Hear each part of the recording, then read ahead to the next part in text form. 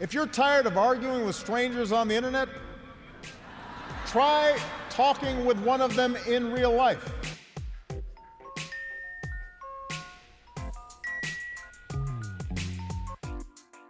Welcome to Back in America, the podcast.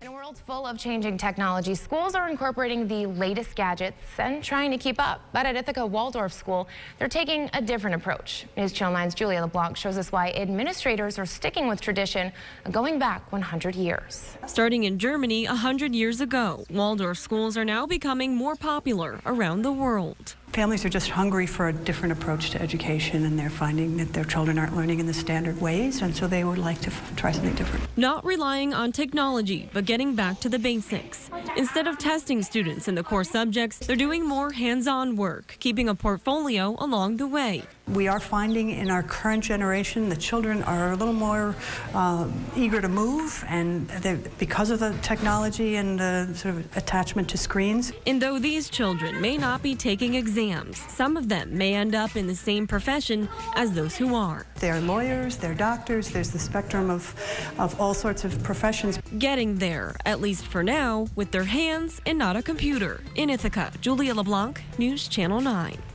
I'm Stan Bertolo and this is Back in America. Today, I am at the Waldorf School of Princeton with Elan Leibner, chair of the Pedagogical Section Council of North America and a teacher at the school.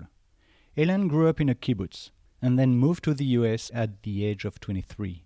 He married Tertia, the woman who recruited him to teach at Waldorf. He was a class teacher there for 18 years before directing the teacher's education program at Emerson College in England. Altogether, he has been involved in the Waldorf education system for almost 30 years. Now, anyone researching Waldorf School on Google quickly realizes that the school has many fans, but also some skeptics. Thank you, Elan, for taking the time today to share your personal story with me and to talk about your passion for education. So, Elan, we are here in a classroom where you started teaching, right? I first taught in this classroom about 14 years into my career, but yes, this is the school where I began my career. Wow, okay. So that's really part of your life. It's a huge part of my life. I'm 54 and I've been connected to this school for 30 years. I really want to go back to your personal history, but maybe before we do that, can you tell me in a few sentences what sets apart Waldorf from other traditional school systems? So I would say that at the heart of it is the emphasis on quality of relationships between teachers and students. The main teacher for most classes in a Waldorf grade school stays with a class from anywhere between 3 years and 8 years. I actually spent 2 entire 8-year cycles with 2 different classes, teaching them from first grade all the way through 8th. And so you get to know your students on a level that a teacher at a different school simply cannot. So as we walk into this room, and maybe you can describe it for us, there are 2 large stone columns on the side. Do you want to describe and tell me what those columns represent? Yes, so in the 5th grade, our students study ancient Greece. And when my second class was going through the school, I had a father in the class who ran a stone sculpture workshop across from Grounds for Sculpture in Hamilton, New Jersey. And I told him I really wish that my students could experience making Greek-like stone columns. My first class painted those on the walls of our classroom in the other building, but it's not quite the same. And he said, you know, as it happens, I have some leftover material, limestone from a big project that we did, and I'll be happy to donate it and bring all the tools and teach your students how to carve if you really want them to learn how to do that. And so we set up a little workshop outside here, outdoors, and he brought all the materials and all the tools and the safety goggles and the gloves and taught the children how to carve. For about 3 weeks, I had a constant stream of teams working out there on these columns, chiseling, with the children from the younger grades upstairs looking through the windows, green with envy. And then you also see that above the blackboard here is a Latin verse carved into other limestone. And he came the next year when they were studying ancient Rome and taught them the technique for carving lettering on stone. And so we ended up putting both the columns and the lettering in the same classroom. And now, many, many years later, I find myself teaching in the room with the memories of years past. That's amazing. Now, is that typical, this experience, this hands-on experience, is it typical of the pedagogy here at Waldorf? Yes. So one of the core methodologies of the Waldorf School is to try to teach the children from experience through to concept. So if you can begin by doing and then have a conversation about what you did, and out of that extract a concept, the concept that you have lives in you in a completely different way than if you are told some abstract thing about there were Greek columns and they were fluted, and that's all you know about it. One of my colleagues here had a daughter in that class, and he said they went over the Christmas vacation that year to the Metropolitan Museum in New York, and when they were coming in, there are these fluted columns outside, and she said, "Dad, I hope they didn't have to do those by hand." So that's a relationship that a child would have to something that they can never have by simple abstraction. Okay.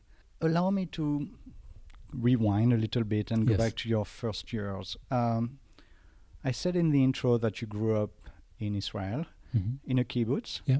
What is a kibbutz? So a kibbutz, in a nutshell, is a community where the members of the community own factories and agricultural practices and equipment and housing and all that in a kind of a collective way. Today, it is much more differentiated than it was when I was growing up. Really, in my kibbutz, people had very, very little money, for instance, but all your needs were taken care of. So everybody, all the children got the same education and the same medical care and the same clothing and the same housing, and the housing for the members was standard. Right. So it was a lot less individualized than it is anywhere else in the world. How did that impact your life? In the type of kibbutz that I grew up in, we didn't even live with our parents. So from the time you came back from the hospital, you were sleeping in houses with your peers. And as a baby, as a baby. So it's no longer like that there, but it was like that when I was growing up. So we were put in a baby house, and there was a woman whose job it was to spend nights in the baby house and take care of us if something was needed, and if there was a problem, then she could go and call my mother. But otherwise, mothers were expected to sleep well at night so they could go to work the next day. And then they would come, if they were nursing, they would come a few times during the day to the baby house to feed. And then every day at 4 p.m, all work stops and the parents go and pick up their children from whatever house they're in, and you go home from 4 until 7 in the evening. In 7, we would all go to the communal dining hall, have supper, and then our parents would take us back to the dorm, and we would be read a bedtime story and go to sleep. Wow. What about school? So school was in the same building where we slept. So there was a long hallway with 4 or 5 bedrooms where 3 or 4 of us would sleep during the night. Our house mother would wake us up in the morning. We would get dressed, and the classroom was in the same building. Okay. So we would have our schooling and sleeping and even eating in the same building. What kind of a student were you at the time? Well, in grade school, I was a really good student. I have a brother who's 2 years older. And when he went on to high school, which for us started in 7th grade, he developed a reputation as a goody-goody. And I was really embarrassed by that. So I was bound and determined when I got to the high school that nobody will think of me as a goody-goody.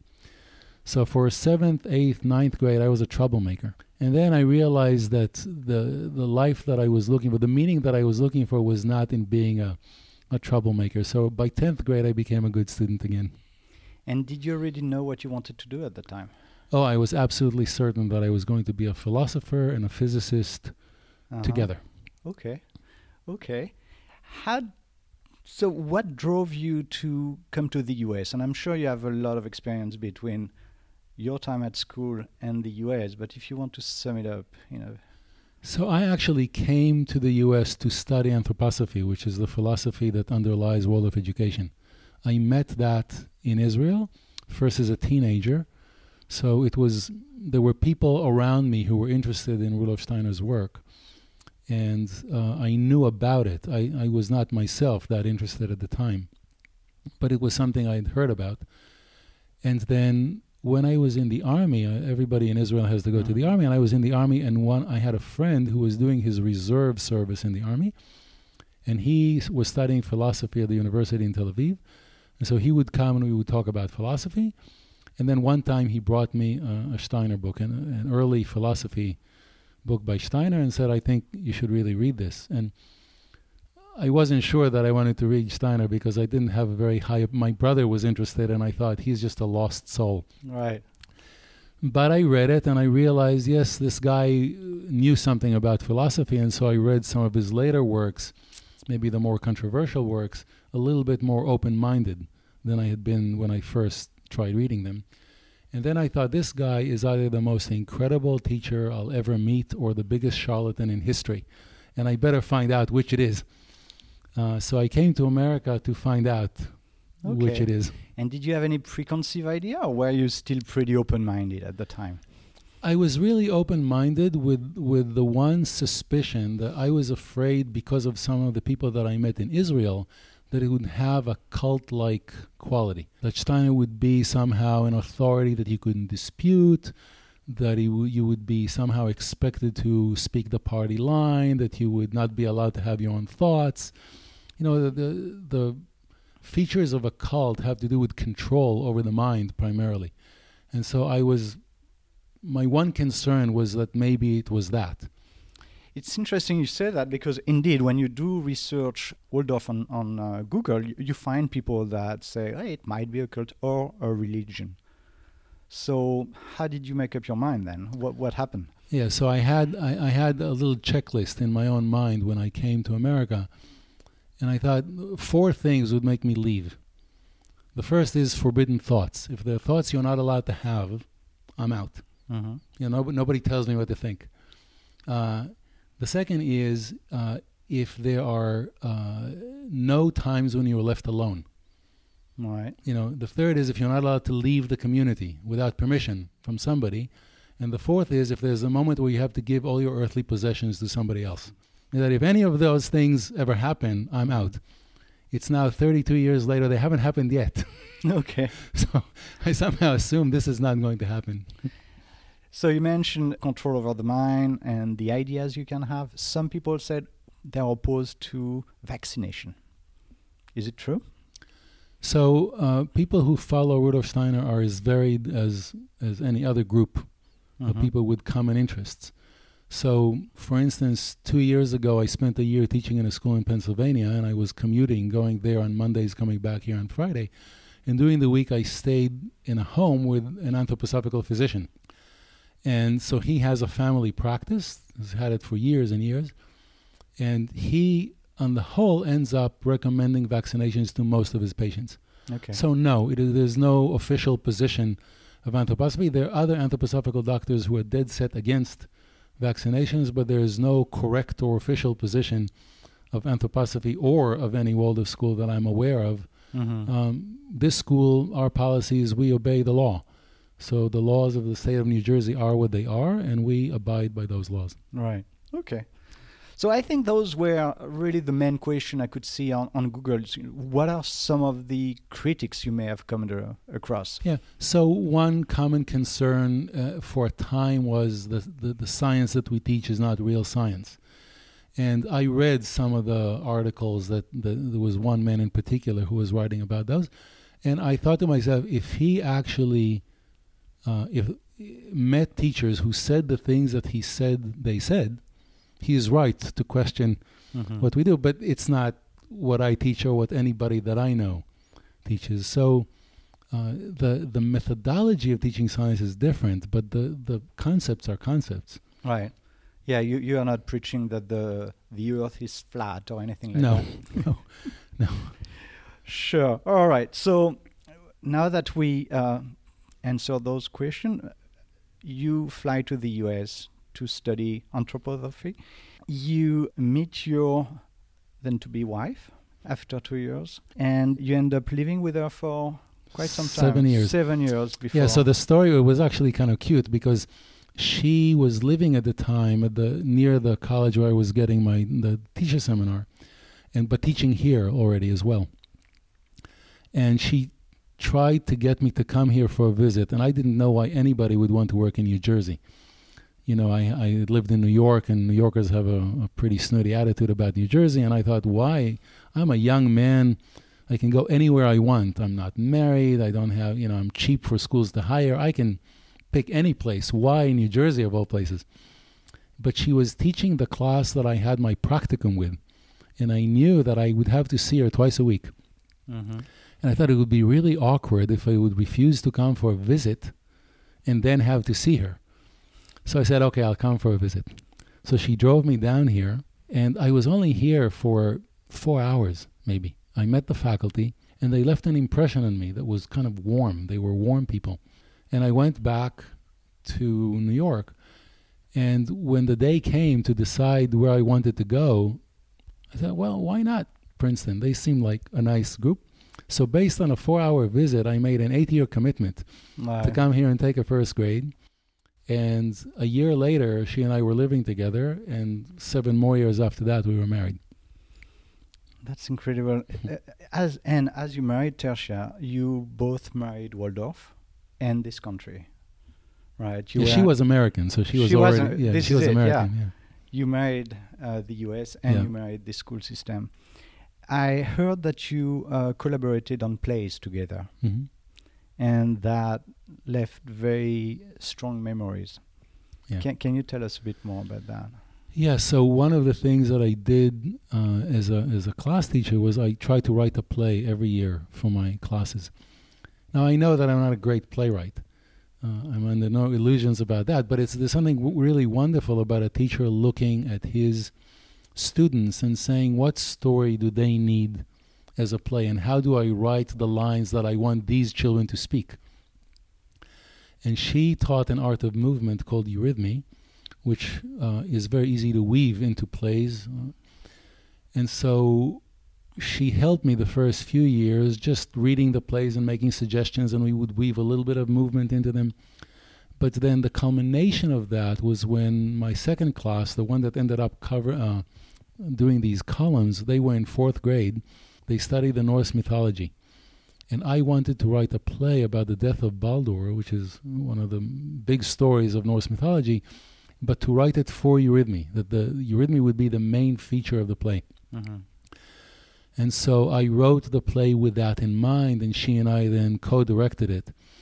And it was, for me, a kind of peak of my career, and it was especially poignant because the following fall, she was diagnosed with cancer, and we never really collaborated on plays again.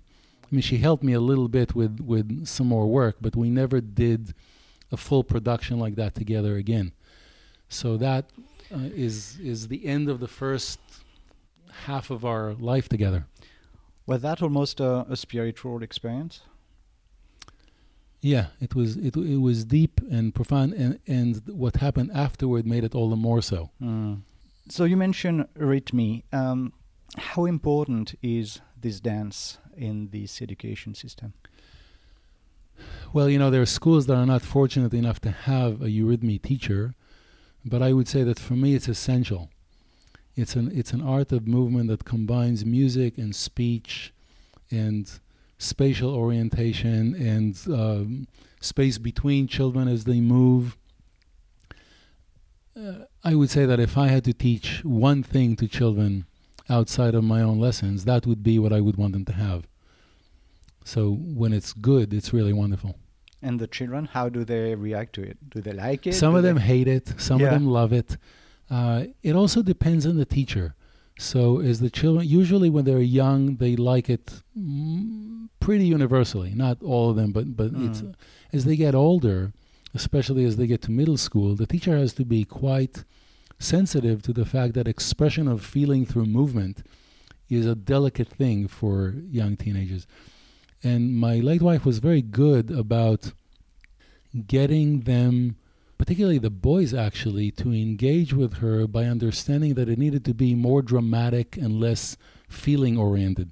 So plays and drama, and let them feel their muscles a little bit and move with some strength and power. And I think she had a real gift for working with middle school children in this. And I want to come back to that because I think we touch on a lot of very important topic when it comes to the development of children. But let's back up yet again a little bit. Mm-hmm. Here you are, a foreigner coming to the US. What was your first, was it the first time you came to the US at that Yes. time? What memory do you have of that time? My first distinct memory of the US is driving into New York from my aunt's house in Westchester with my dad, who happened to be in the States at the same time. And he said, "I'll take you into the city. Come with me," because he lived there as a child for a year. And so we arrived in Grand Central, and we came out of the train, and he bought me Haagen-Dazs ice cream. And I thought, oh my God, these things exist? So that was my first memory. But then I came out into the street, and it looked exactly like I expected New York to look. Just like it looks like in the movies and TV shows. And I had lived in Tel Aviv for a year as an 18-year-old, and the energy is very similar. Right. A big city, quick movement. Then when I went to begin my studies, I felt really lonely quite a lot because I didn't understand the jokes. It takes a while to understand humor in a different language. And I didn't understand the sports. Baseball was a completely foreign language. I didn't know anything about football. Yeah. And I grew up a boy in Israel. I liked soccer. Nobody here cared about soccer at all. And I liked American basketball, but it's only a few months out of the year. So I remember not getting the humor and not really getting the sports. And when my classmates got in our chorus leader's house to sing Christmas carols, I didn't know any of those songs at all. Mm-hmm. So a little bit of loneliness. But when it took me about 6 months to realize that I wasn't going back to Israel. And the reason was that life seemed normal here. In Israel, it's so frenetic. Everybody has to hear the news every hour, at least back then. It was a long time ago. And here, if you didn't hear the news for a week, you didn't miss much. People talked about the weather and, or sports, and who cares? And it wasn't existential. And I thought, for the kind of meditative work that I want to learn to do, this pace of life is really helpful. Right. And then I began meeting the students in the Waldorf School near my college, and that's when I thought maybe I want to become a teacher. Because they were seniors, and one of my classmates was renting a room in the house of one of the senior girls. And so we would come there to visit our friend, and they would come there to visit their friend, and we began interacting. And I thought, wow, these are seniors in high school, and they look you right in the eye, not provocatively, they're not challenging you, they're interested. Mm-hmm. They ask you questions. You can have conversations with them. When I was their age, I was so cynical. I had no faith in the adult world. I thought the adults were phony. They were saying one thing and doing another. We were going to go into the army, and so we had that on our mind. These kids were well-educated, well-spoken, interested, friendly. They interacted with each other in a way that felt like they were brothers and sisters. And I thought, wow, I don't know what they did with these kids, but I like what I'm seeing. This is impressive. And so that's how I more or less decided to become a teacher. Yeah. Do you think your initial experience with Waldorf at the time has changed? I mean, has Waldorf really changed, or is it still the same kind of fundamental values? That's a really good question. And, I'm really different. Mm-hmm. It's 30 years later. And I've been through 30 years of work and a marriage and the death of my first wife and a second marriage, and seeing the class that I took as 6-7-year-olds now in their late 30s. So my perspective is layered. In the beginning, it was more like falling in love for the first time. You see something, and those kids looked so impressive. And then I went into the teacher seminar, and the theories seemed so wonderful, all the art and all the practical work and all the music. And And then you go into the profession and you realize that not all the teachers are great and not all the families are supportive, and you make mistakes, and so life becomes layered. But I think life in general becomes layered, right? It's like marriage becomes layered. Sure. But The fundamental, what is being taught here, has it changed much? yes and no. So the principles are the same. Right. That idea that you begin with experience when you can and build up towards the concept, that you use the arts not as a separate subject but in everything. Right. Those things are still very much there, that you concentrate on your relationship with your students as the core capacity that you have. Those things are still there. The content has to evolve. The way that it manifests itself has to grow. Today, my 6th grader had a typing class on tablets. You said they had typing class on a tablet. I thought screens were not really welcome. It depends on the age. Yeah, so we're not encouraging young children to be exposed to screens simply because we don't think that it does anything good for them. So for a child, say before the age of 10, certainly, what is it that would be really healthy for that child? Balance, throwing and catching, singing, playing music, running around, playing with animals, tending a garden, playing with friends, talking to the parents, cooking, things that involve all the multiplicity of senses and the muscles in the body. And a screen is a one-sided visual stimulation from the outside that teaches them to be passive and to be consumers of entertainment rather than to create and do and grow and become. But as they get older, it is part of the reality of the world today that research is no longer done by going to the library and taking out books. And so they have a course here called Cyber Civics. How do you use the cyber world in a way that is civically responsible? How do you avoid the pitfalls of using the internet and social networks in a way that damages you and others, sometimes for a very long time, right? So you leave traces behind you that are impossible to erase. So we try to teach them how to be citizens in the world that they're growing into. And part of that is knowing how to type on a computer correctly rather than learning with 2 fingers. And Sure. Yeah.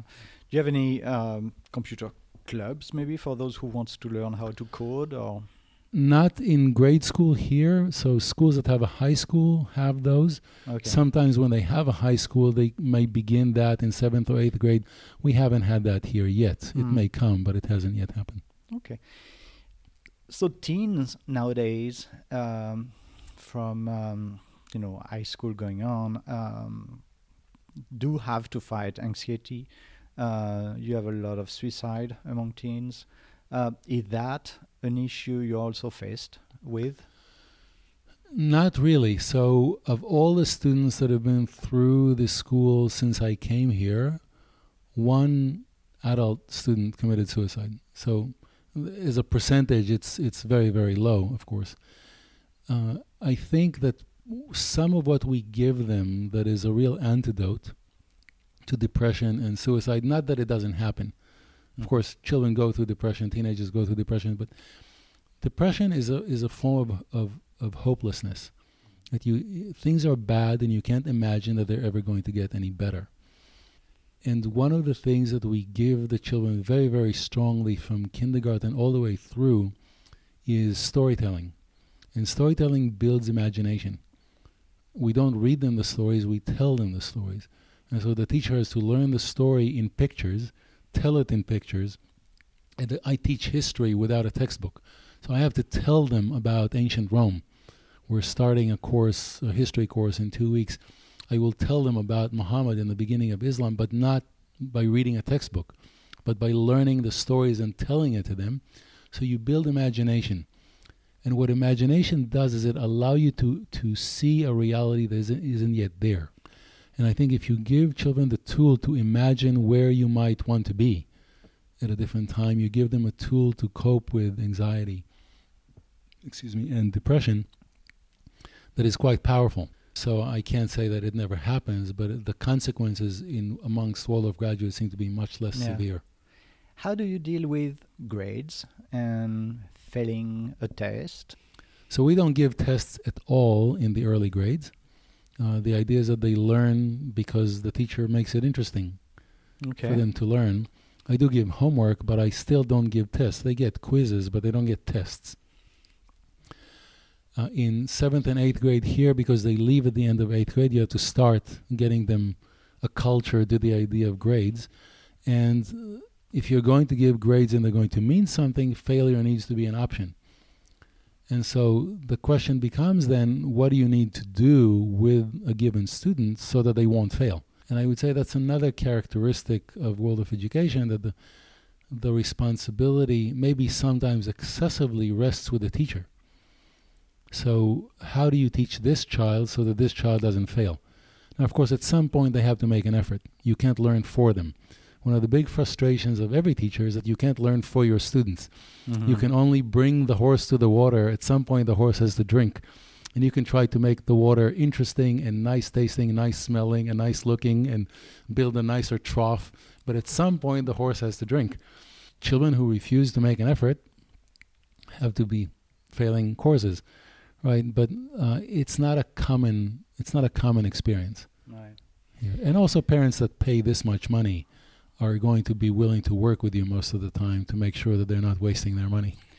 Well, let's talk about that. What kind of tuition are we looking at? Yeah, so the school has a flexible tuition program which is adjustable based on the income of the family. The nominal tuition in the grade school is in the low 20s now, but families will pay quite a lot less than that if their income doesn't allow that. So the intention is to make it as accessible as possible, which is something that appeals to me a little bit also out of my kibbutz background. Right, so where I grew up, everybody got the same education. And I, as a teacher, bemoan the fact that people that I know would want their children in my classroom can't have their children here because they can't afford it. So the school can be as flexible as it can be, mm-hmm. but at some point, independent education costs money because it's not supported by tax dollars. The idea that maybe one day tax dollars would support your choice of education as opposed to the Board of Education's choice of education appeals to me. Right. I think that you as a father should be the person who decides what education your children should get. And your tax dollars should support that education and not the education that somebody else decides is the one that your children are going to get. But that's not really up to me. So we work within the confines of the system as it is, and we try to be as flexible as possible. Okay. But, as soon as you put a price on anything, it's too high for some people. Do you see kids joining this school at any grade, or is it mostly in the early grades? No, I have 3 children who joined my class this year. Okay. So, and in fact, we had an open house here on Saturday, and I was giving a little presentation about science, and this woman sat there with her 2 children, and she looked vaguely familiar. I didn't recognize her, but she looked vaguely familiar.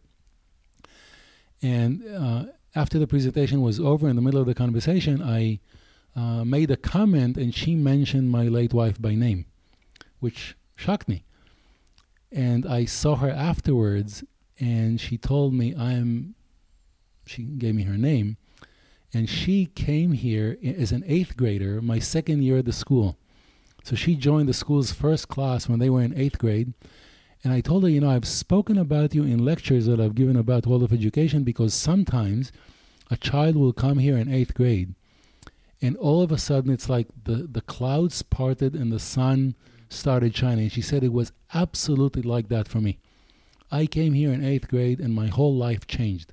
I so loved singing and art, and in my other school I couldn't do any of that. And I came here and every day we sang. And every day there was some artistic work, and we did clay, and we did painting, and we sang, and we played instruments. And so now she wants to bring her children here. So. That makes me think that transitioning to high school must be super tough. Not if you prepare them in the right way, I think. So I've told every 8th grade, and I've taught 8th grade 5 times. Mm-hmm. So I've only taken 2 classes, 1st to 8th, but then my 3rd class here I taught for 7th and 8th. And then I taught in Pennsylvania just in 8th grade. I came back here last year just in 8th grade. And then I pick up a 6th grade here this year. So I've taught 8th grade more than any other class. And I always tell them, if you find yourself in high school in November, missing me or the school every day, I've done a bad job. I said, my job is to make you be where your shoes are. You need to be there and say, what's to be gained from being in this school today? Who are the teachers that have something to teach me? Who are the classmates that I can learn something from and do something with? Be where you are. Don't be in the past. Don't live where you used to be. Be where you are. There's always something good to be found in a school environment. Even if most of it is not to your liking, there's some good teachers and there's some good classes. Concentrate on that. Are you in touch with some of them? Yes, in fact, I've been to weddings of some of my students from my first class. And so when you spend 8 years with a group of children, some of them really do stay in touch, and some of them come when they come home for Christmas, they'll drop by to say hello. Or I had 3 students from my second class who every year got together. One of them lived about 2 blocks away from me in Hopewell, and once a year they would come knocking at the door, either during the Christmas break or Easter break, or and they would just come to hang out and talk about high school experiences and then college experiences, and that was really fun. So, as I did my research, I found out that in Finland, the Waldorf School is being funded by the government. Yes. So that speaks for your case, right? It speaks I think highly it does. of the... Finland generally scores the highest in the PISA scores, right? So in Finland, they do use the Waldorf system very extensively. The government does. I have to say, in fairness to my colleagues in the non-Waldorf world in America, Finland is great, but Finland is completely homogenous. It's much easier to teach in a culture where all the children speak the same mother tongue and have the same culture. Teachers in America face a much tougher challenge. And so let's be a little careful assuming that because it works for the Finns, it will work anywhere. But I think there's a lot to be learned from Waldorf approach for any system. What's next for the school? Are some of the... You are an expert in pedagogy. You work with the school system. What are some of the big projects you're working on, or some big question you are trying to solve? So we are trying at the moment to work on a few themes nationally or continentally. One is this question of screens. So you have a generation of children who come to you addicted to screens, and their parents are addicted to screens. Most of us are addicted to our screens in one form or another.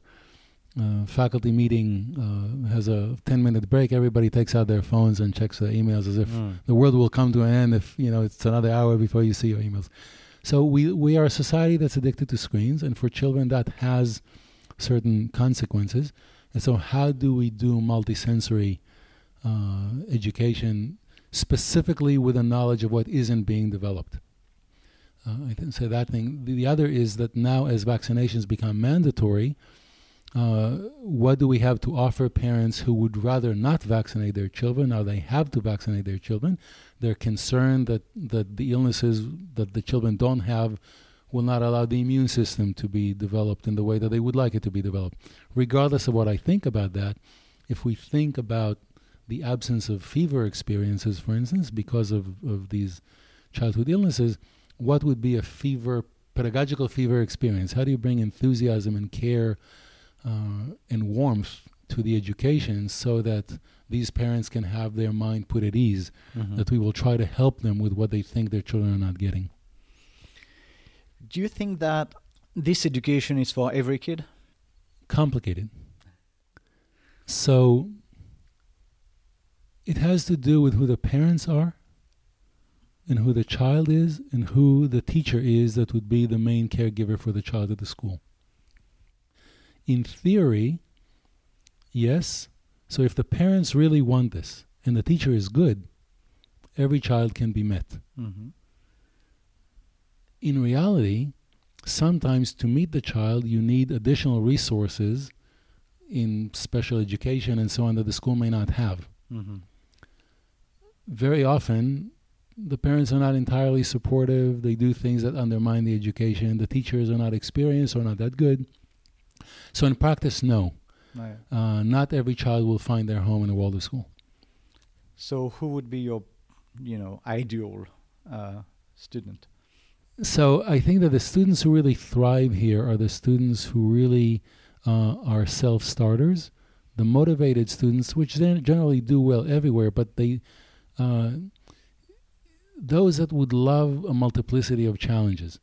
They enjoy being challenged in the arts and in the practical work and in the intellectual work and in the social aspect of things and doing and creating. Those that have a kind of inner engine that gets them curious about a lot of things in life, they thrive here. I would say I have a student in my current class who really has very severe learning challenges, but he's happy to come to school, according to the parents, because he tells them, my teacher really appreciates me.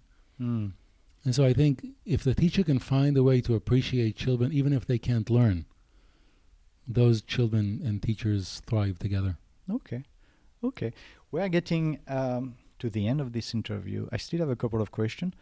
I usually like to ask my guest, and in your case it will make a lot of sense because you came from Israel, what is America to you? Well, I love America. I see a lot of problems in America, and I love America. I think that there are very few places in the world where a young foreigner can come and be established on completely equal footing to people who grew up in the culture. I worked in England for a year, as you mentioned in the introduction, and my impression was I will never be English. I'm American here. Okay. And I think that you are too. So you can have a foreign accent and you can have dual citizenship and you're really American, and that really appeals to me. The fact that you make your own way here through your talents and effort, and your background matters less. It's not as, you don't have to know all the right words in order to be accepted here. So that's one thing that America is to me.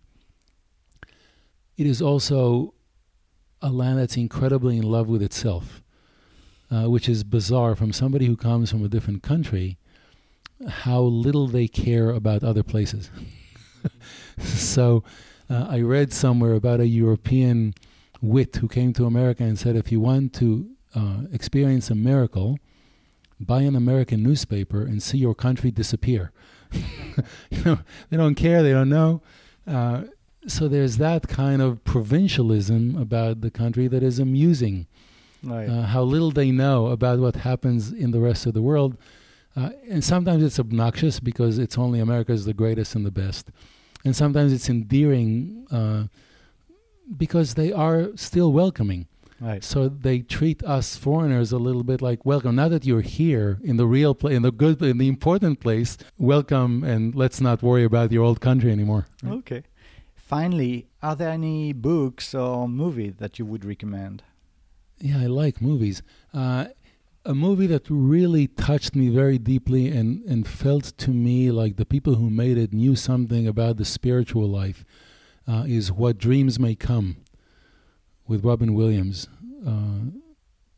Really, so I recommend that for people who haven't seen it. Okay. I really like an old movie that very few people have ever seen called Round Midnight, which is about an American jazz saxophone player in Paris, played by Dexter Gordon, who's one of my favorite jazz musicians. I think really incredibly moving film that I saw as a young person in Israel. It was the only movie that I went to over and over and over again when I had to pay for it. Wow. Okay. So those two. Okay, good. Are there any questions which I haven't asked that I should have asked? I don't know.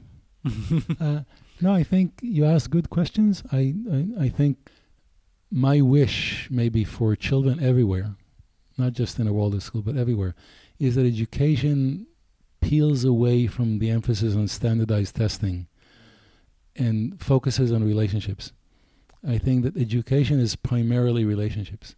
It's what Rudolf Steiner, towards the end of his life, after working for 5 years with the teachers in the first school, in the last lecture cycle that he gave about education, said the most important thing in education is what passes between the soul of the teacher and the soul of the student. And the longer I teach, the more I see what he means. And it's not what I teach you to know, it's how I teach you to be. And I do that by looking in your eyes and shaking your hand in the morning and knowing something about you and caring about you in a way that transcends the business math or the history or the physiology that I'm teaching you. And I think that education, by and large, has gone in the exact opposite direction. Education is all about content in the world at large. And I hope for children that changes. I hope that our emphasis on relationship is embraced regardless of what people think about our curriculum. Good. Thank you so much. You're so welcome. Thank you for the opportunity. Thanks.